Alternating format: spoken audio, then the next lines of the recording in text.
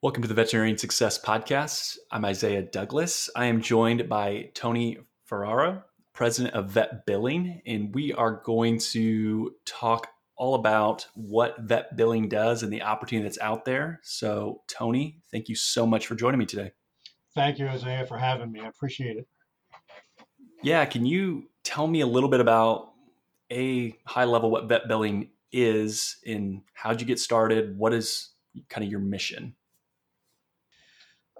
Vet billing got started as a new vertical in 2014 for total financial services is the corporate, and we do billing and collecting for a lot of different verticals. And in 2014, my partner in life, Suzanne Cannon, came to me with, well, back up a little bit. When I met Suzanne Cannon, I was a bachelor and I loved animals, but didn't have time for animals because I was never home. So when I met her, I inherited a Clydesdale and a Schnauzer. There you go. and and then as she, you know, was going through the veterinary care for her Clydesdale, her vet said, "Yeah, I just wish people would pay what they owe." And she was continually talking to her and realized that the veterinarian had a lot of outstanding debt and she wasn't collecting on. And then one of the boarders at the barn saying, "Yeah, I have a big bill with we'll say Sarah, the vet." And Suzanne goes, "Well, why don't you just pay her a little bit each month?" And she goes, "I didn't know I could do that. I thought I had to pay the whole bill off at once." So instead of not paying her a little bit every month, she was not paying anything. And the vet would say, "God, I wish they would just send me $50 a month or something on their bill." So then Suzanne came to me and said, "We got to, come up with a solution for this." So it was originally started for the equine industry, to help the equine industry. But we got a lot of resistance from the equine industry. So then we just went into the small animal practice and we got a big acceptance in the small animal area of the veterinary care to help veterinarians who are having a hard time with clients being able to afford their services. And we manage the payment plans for the veterinarians. So if somebody goes into a vet and say has $1,000 bill and they can't pay it all up front, the veterinarian will get whatever percentage down that they can get down, and we manage the payment plan for them. And it's all done electronically, a debit and a credit card or checking account.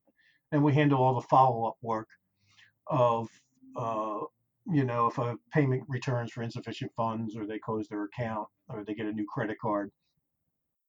So it's evolved into helping with payment plans, but it's also then involved into doing prepayment plans, wellness plan billing, and pet savings accounts.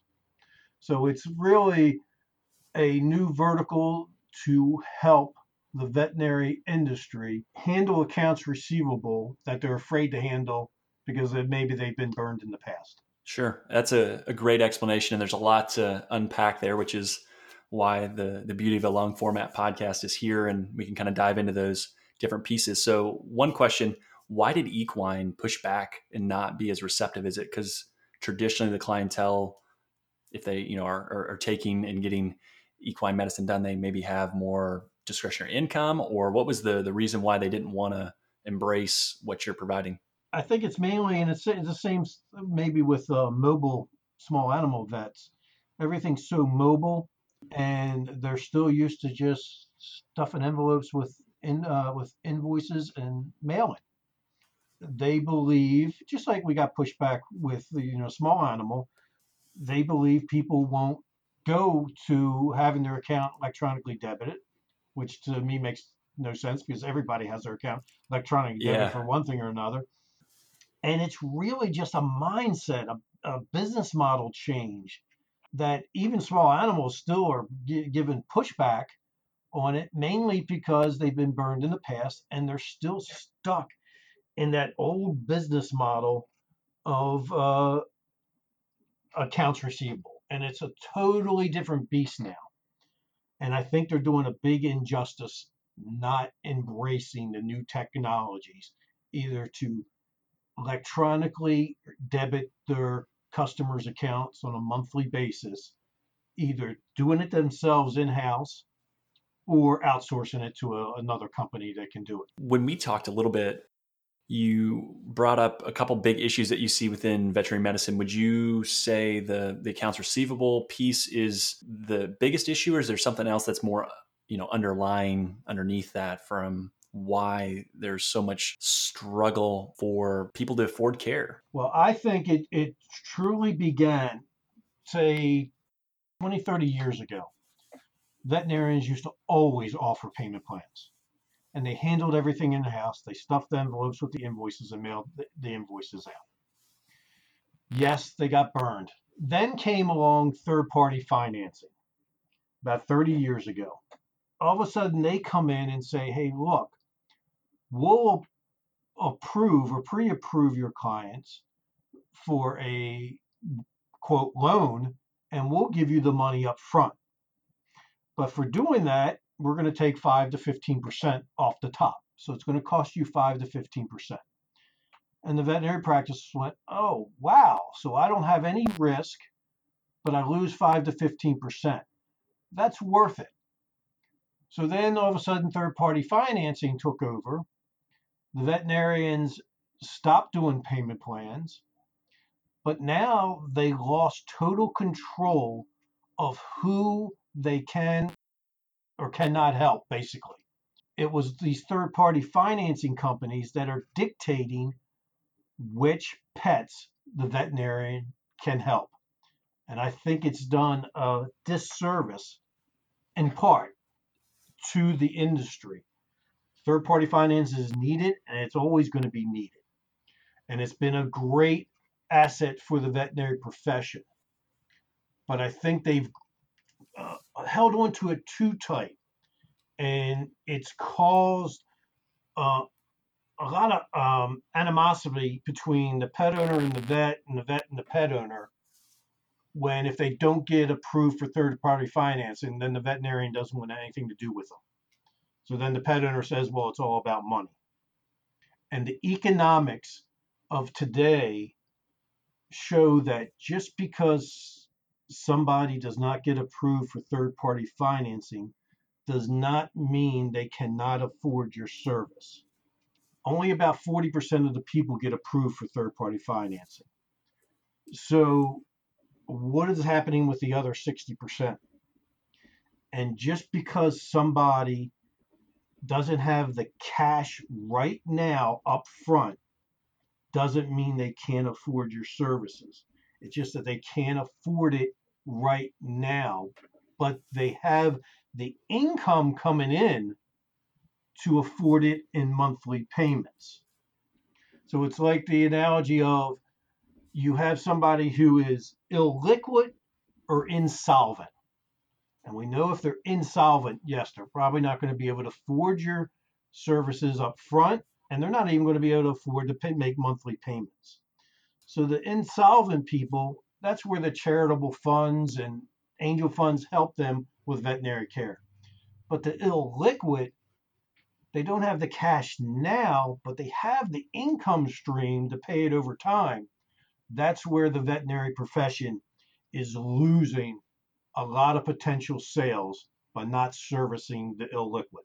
Yeah, that's a great point. And we're going to touch on some of the case studies and examples a little bit later. But you mentioned third party financing, and I don't want to spend the whole time on it. But can you, for those that maybe are still kind of wondering, okay, how are you different than third party financing? Can you explain the difference? The third party financing is actually going to set up a loan, and or it's some call it like a medical credit card. If it's say it's $1,000 bill, they apply for the financing, and they either get approved for the entire $1,000, and the third party financing company will say we'll send $900 to the practice because they're taking say 10% off the top, and the consumer now owes the third party financing. And a lot of times it might be 6 months no finance charge or 12 months no finance charge. However, if you don't make your monthly payments on time and or you don't pay it off in that 6 or 12-month period, then the consumer gets hit with up to like a 28% interest retroactively. So the consumer is penalized even more. But the veterinary practice doesn't have to worry about it because it's not their responsibility. They already have their money. Where we're different is we're saying, look, the consumer is already struggling for finances. So we don't want to put them in a position that they're going to be in a debt hole and never be able to get out of.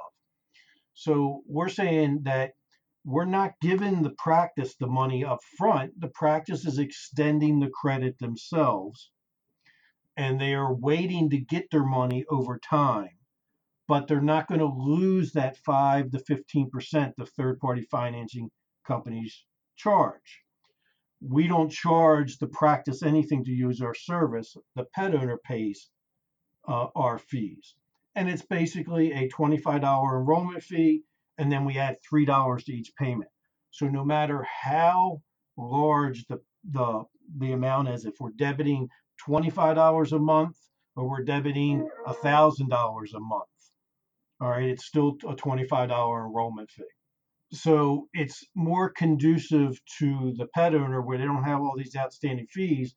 But then again, the practice doesn't pay any fees either. They still retain 100% of their practice fees because they should, because they're extending the credit. Yeah, that makes sense. So right there, if someone's embracing third party financing and they were able to transition, there's a lift of 5 to 15% in revenue just by kind of maybe reevaluating what options they're providing. Can you talk about payment plans and maybe the challenges and what's been the issue? Because if I'm sitting here listening, that sounds great. Like, who doesn't want to grow revenue by, you know, 5 to 15% without really doing anything other than maybe just making a slight tweak to a process of how you're collecting from those current clients and patients? Correct. What So yeah, where's the like, oh well, when they don't pay, or how do you know how often you're going to then have to write those off, and is that going to then offset and make it actually worse than Right. when the I guess exposure is on the third party? Right. I understand the third party financing is always going to be needed. All right. And they have a place in the veterinary profession. You would have to run basically 5 to 15% delinquent for it not to pay for itself, to do it to have basically in-house payment plans. What's been the traditional delinquency rate that you've seen working with veterinary hospitals and clinics and practices when they've implemented your structure from a payment plan versus third party financing? It varies by demographics, but as a company overall, we only run about 3 to 5% delinquent through all our verticals. For veterinarians, we have a lot of practices that have zero delinquency. And there's other practices that might be running 10, 15% delinquent. But you have to think of that, and that's what scares everybody. They're going 10 to 15% delinquent, but it's 10 to 15% of money that was walking out the door. So you're still getting 90 to 85% of new money that you are allowing to walk out the door. We have one of our case studies. It's an 8 DVM practice. It's a low cost practice, but they were still having problems servicing all the clients that come into their practice. So they started in September 2017 with us. For 2018, they started in 2017, and they decided to let anybody who came in the door, if they couldn't afford to pay up front, that they were going to get a down payment and put them on a payment plan. So for 2018, they gained 707 new clients from that, totally new clients. And they increased their revenue by $413,000. Okay, so I can't remember offhand exactly. Say it was they have $50,000 in bad debt. So people look at that 50, well, that's $50,000 I didn't collect. And I say, no, that's $413,000 you did collect. Absolutely. And even if I would equate it to, you could spend $50,000 advertising, and sending out mailers or whatever kind of advertising the practice does. They have no problem spending $50,000 in advertising or some other resource. But then they don't look at, okay, the bad debt. It's just a price of doing business, the cost of doing business. I was going to go to the same direction with just from a marketing perspective. If you would have came in as a marketing consultant and sat across the table and said, "Hey, we're going to be able to drive 707 new clients and over $400,000 in revenue, and it's going to cost you $50,000. Would you want to do that?" I don't think there's one person that would say no. Correct. Correct. And that's the mindset. It's they're so used to they're used to, all right, I did a payment plan and I got stiffed for $1,000. Okay, that's one person. What about all the other 99 people that didn't stiff you? And it opens up the door back to your point to that whole group of people still love their pet, still want to see treatment. They just don't have the money up front. So similar to a lot of things in life now, think of it like a subscription almost. And they're going to come in and they're not going to be able to pay all up front, but over time, being able to collect that and having that revenue come in, that's fantastic. And how many times are they going to be able to then go to someone else or maybe their friends or family that are asking that question? They're sitting around having a conversation around pets and they bring up the fact that, hey, this, veterinary office ABC was able to do this for me. And they're going to be like, oh, well, mine doesn't do that. That's weird. And, that could help with building a better reputation in the community you're in. So that makes a ton of sense from my vantage point. One question on the down payment: how do you calculate, or what's the standard down payment? So is it going to be different depending on if it's $1,000 or 200? Because you talked about the $25 or $30 initial cost to set that up. What's the down payment typically structured? Uh, well, with our business model that we're trying to educate the professional in, we give the total control to the practice. We let them determine how they want to, what their rules and regulations for payment plans want to be. We'll give them recommendations. Like we have a credit score tool that they could 24/7 go online and do a soft credit check on their clients. And it would instantaneously bring back a letter grade of A through G, A being the best of a credit. So if I said, okay, as you came in, we'll do a payment plan for you. These are our rules and regulations. It has to be over a certain dollar amount, the procedure. You have to put X percentage down. It can be no longer than X number of months. And if they're doing the credit check, they might say, and it requires us to do a soft credit check.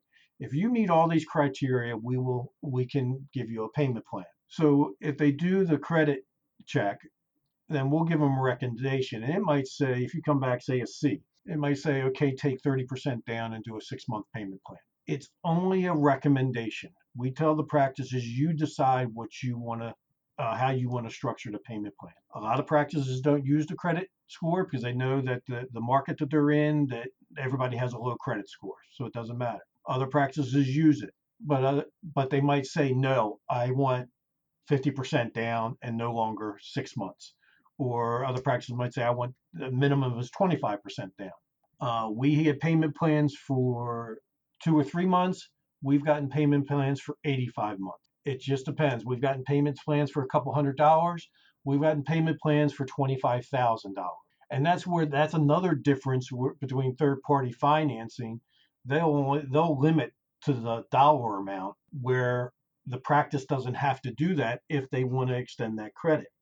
But then again, I understand the third party financing is needed, especially if cash flow at the practice is bad. Cash flow is so bad at the practice, there might be other problems. So again, our system is trying to give control back to the practice so they can determine who they want to help, not let third party financing companies determine who they can help. Along the same lines, when we initially connected and chatted, you really talked about with that upfront payment, thinking about what's the cost per minute to provide that service. Can you expound upon that and share with the audience what you really mean by that and maybe help give them some ideas of how they could help implement a payment plan like you're talking about? Yeah, the if the practices, and this is another problem that even Michael Dix, who was the economist for the AVMA, has written a bunch of articles recently about the veterinary profession. One of the things he says is they don't know their number, and or there's no standardization of numbers in the industry.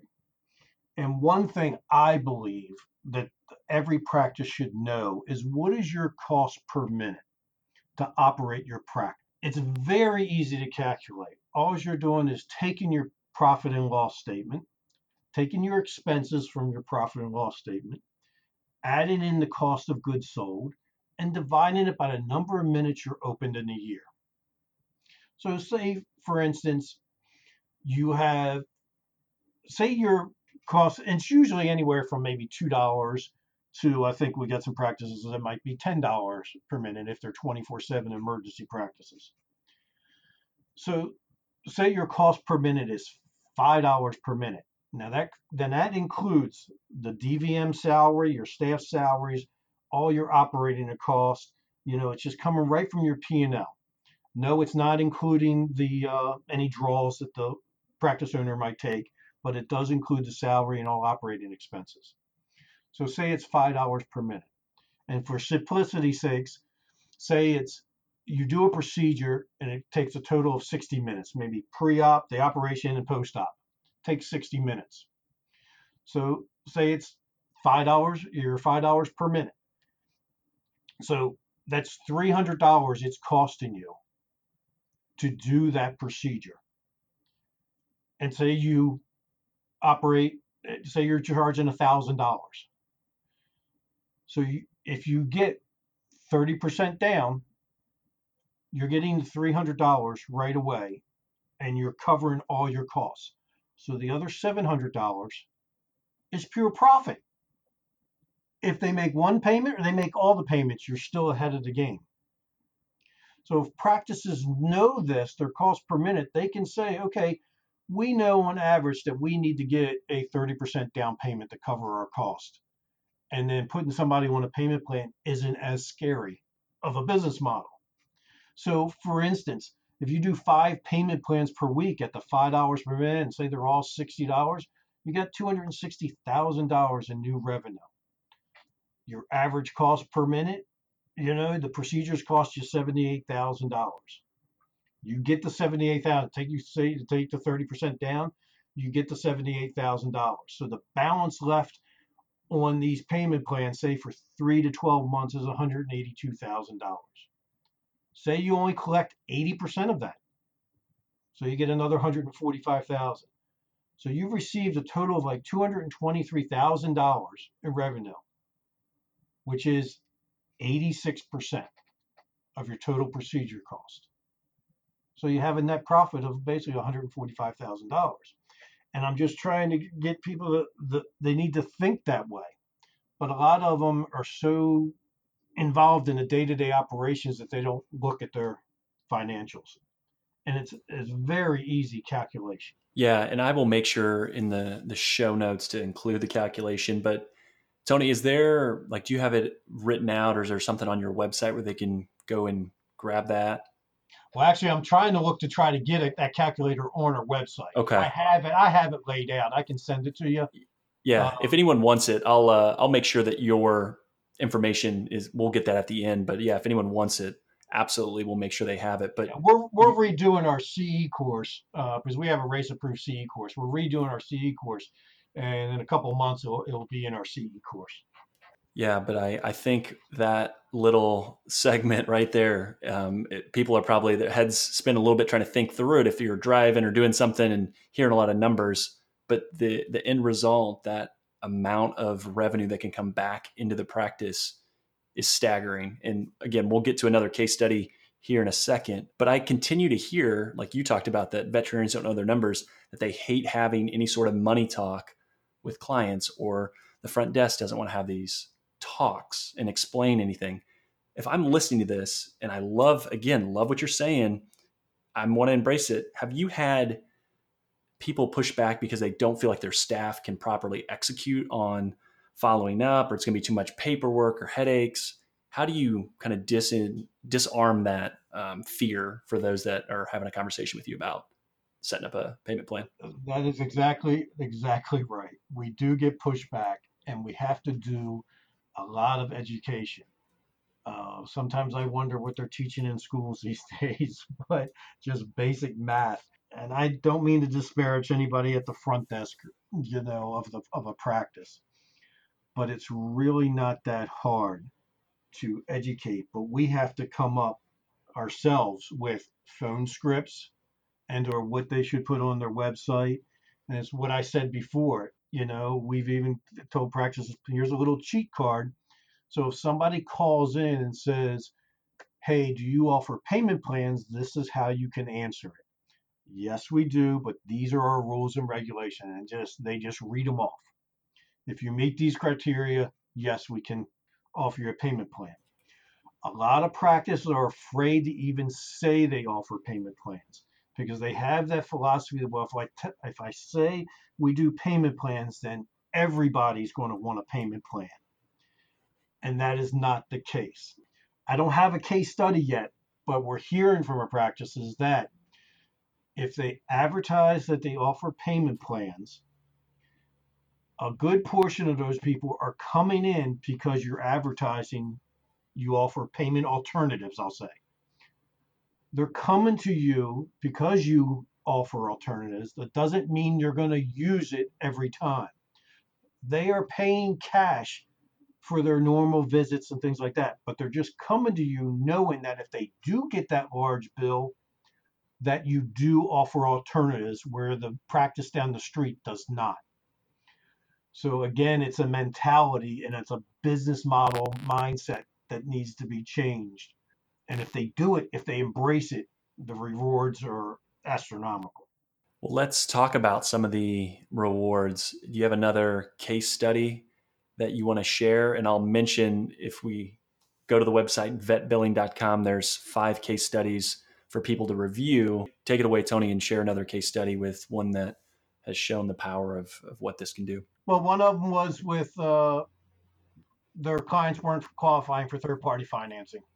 They they were what a 13 doctor practice, and again they just started to offer everybody payment plans, and within I think it was a year they were getting almost $11,000 per month from their payment plans month after month.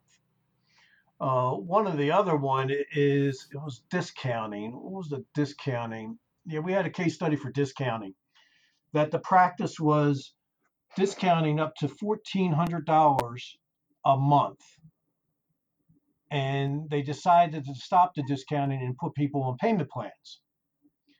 So over 9 months, they were able to reduce to stop all discounting. It went from 1,400 to almost zero. I can't say it was zero, and in 9 months, and whatever $1,400. Did I say 14,000? I meant 1,400. $1,400 a month at discounting um, over 12 months added up.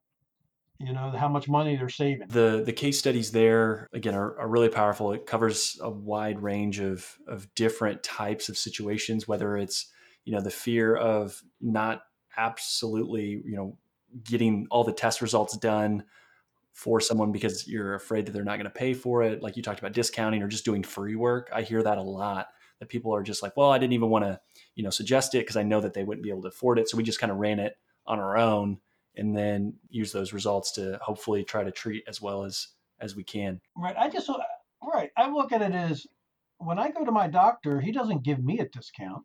So is discounting telling the consumer, well, you marked it up too much? That's why you're discounting. Why not just stop the discounting and say, okay, I'll take a percentage down and I'll put you on a monthly payment plan? To me, that makes more sense. Yeah, and all you have to, again, it's going to come back to training, but you just relay it in a way very simply. Like what we do is really important, and I want to ensure that you have the best care possible.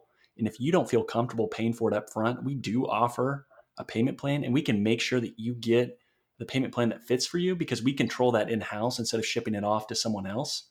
Correct. Would you like to have a little bit of time to chat with so and so at the front desk to set this up and see if we can make something work. Correct. Right there in the room, you can have that conversation and not be afraid, because at the end of the day, you're going to actually be able to provide better care. And we both know that the whole compassion fatigue and hearing, well, I can't afford that, or no, I don't want to do that for my pet because I can't afford it. This can help solve some of those issues to make sure that the quality of care can increase. I agree. And it doesn't hurt. It doesn't hurt when your practice revenue goes up too. Like that's a benefit, and it should go up. Correct. And I totally agree with that, especially with the compassion fatigue and economic euthanasia, that how offering your clients payment alternatives, be it third party financing, payment plans, prepayment plans, wellness plans, pet savings accounts, if you offer them all to your clients, then how that will reduce the staff stress, because a lot of this compassion fatigue has to do with finances and people not being able to pay, and the pushback the veterinarians get from the pet owners, et cetera, et cetera. So if you can eliminate that financial barrier, then that compassion fatigue is going to greatly drop. If I, as I say, these are all our options to pay. And if you still can't pay, at least I feel good about myself that I gave you all the options. But if I have to say, well, I'm sorry, Isaiah, can you go to your family and ask them for the money? Can you sell something to raise the money? Or why don't you go to a GoFundMe page and raise the money? How demoralizing that is for the pet owner to hear that. And why would the practice even want to say something like that? That's the mindset I'm trying to get the practices to get away from. If you give them the solutions and they still can't use your servers, afford your servers, well, at least you did your best and you can feel good about yourself. Yeah. So switching gears a little bit, just from your vantage point, and we can broaden the scope of the way the question is answered. Where do you see innovation in the business models of veterinary medicine outside of payment plans? Well, from a technology standpoint, everybody right now, if they have a credit card merchant account, which they all do, if they don't, I don't know how they're in business, but most credit card processing companies can handle this monthly, reoccurring charge. So they can very easily set it up themselves. It's very easy to debit somebody's bank account or credit card. The software is out there either to do it yourself, and there's other companies out there that can do it for you. The problem comes in is if it returns. Um, how do you do it? It takes payroll hours to follow up. So if the practice has the staffing, then yes, they can do it themselves.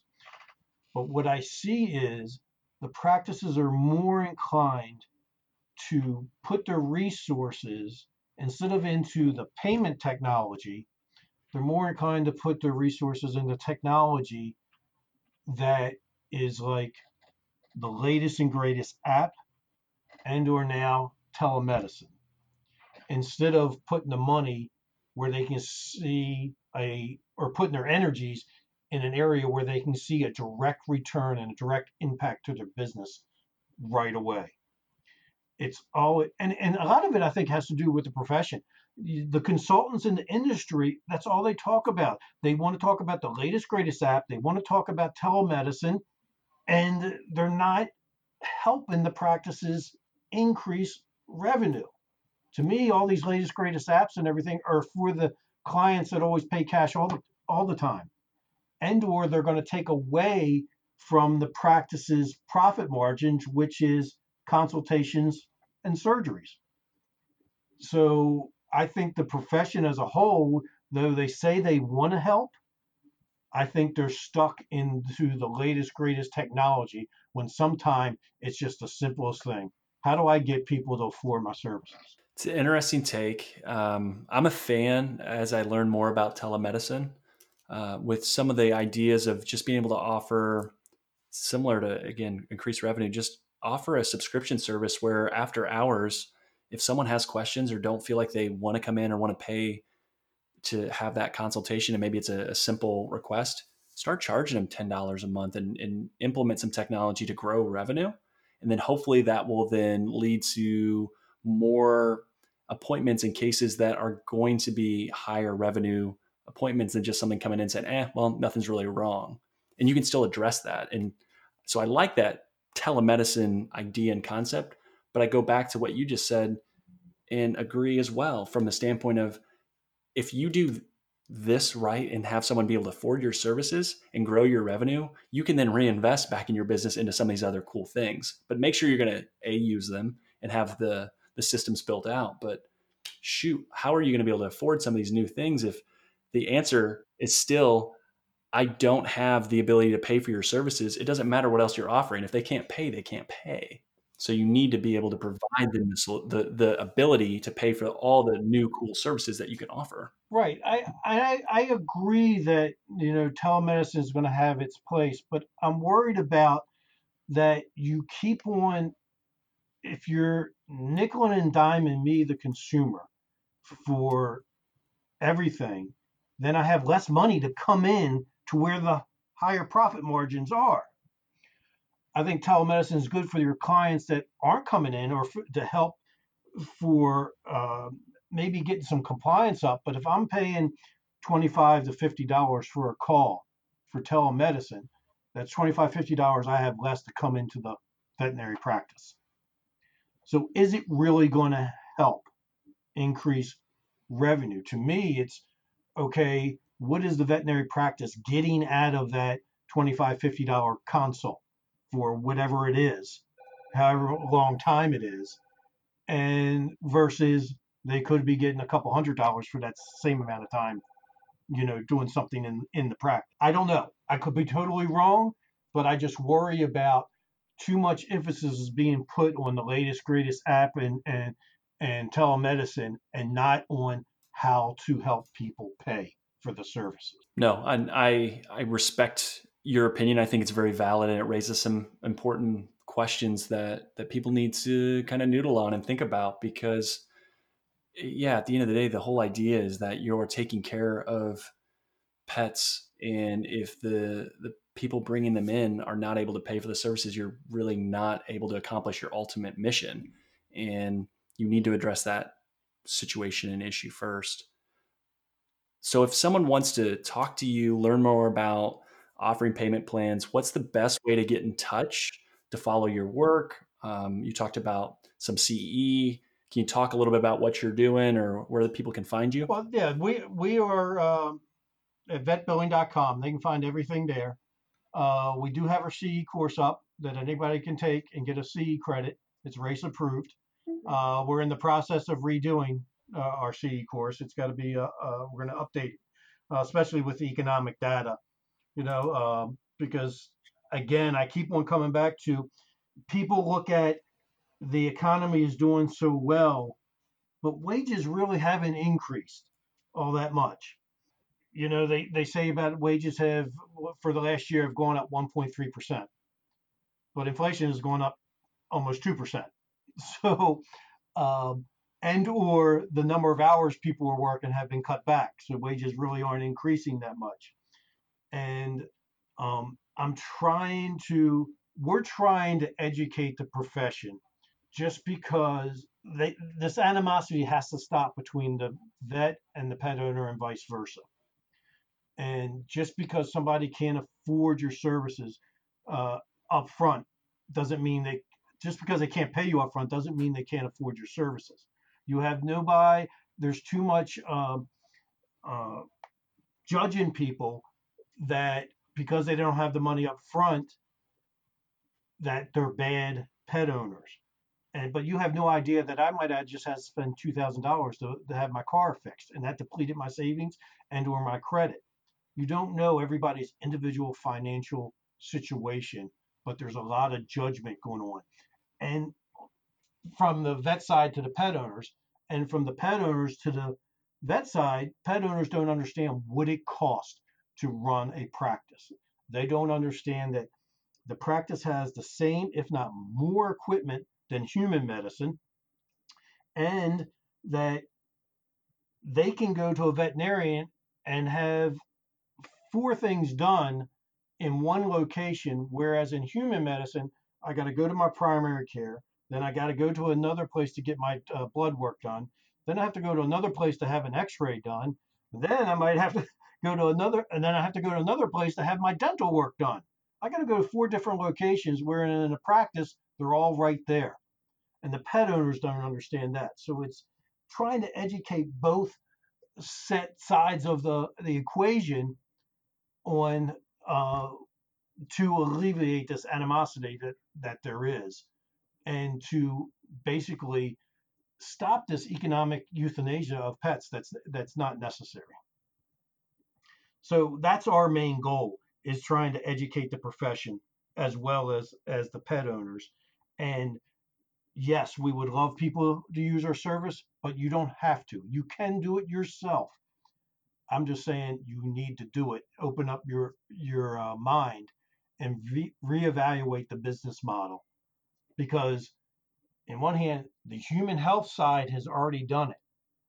They have already embraced payment alternatives with payment plans or prepayment plans, because the high deductibles people have to pay now. All hospitals are going to setting up payment plans so they meet their patients where they are financially. And that's our biggest struggle right now, is educating the profession on how to meet their clients where they are financially. I don't think there's a better place to leave it there. Tony, thanks so much for joining me and helping ensure, as a profession, you can provide more care and better care to all the different pets that are out there. So thank you for joining me.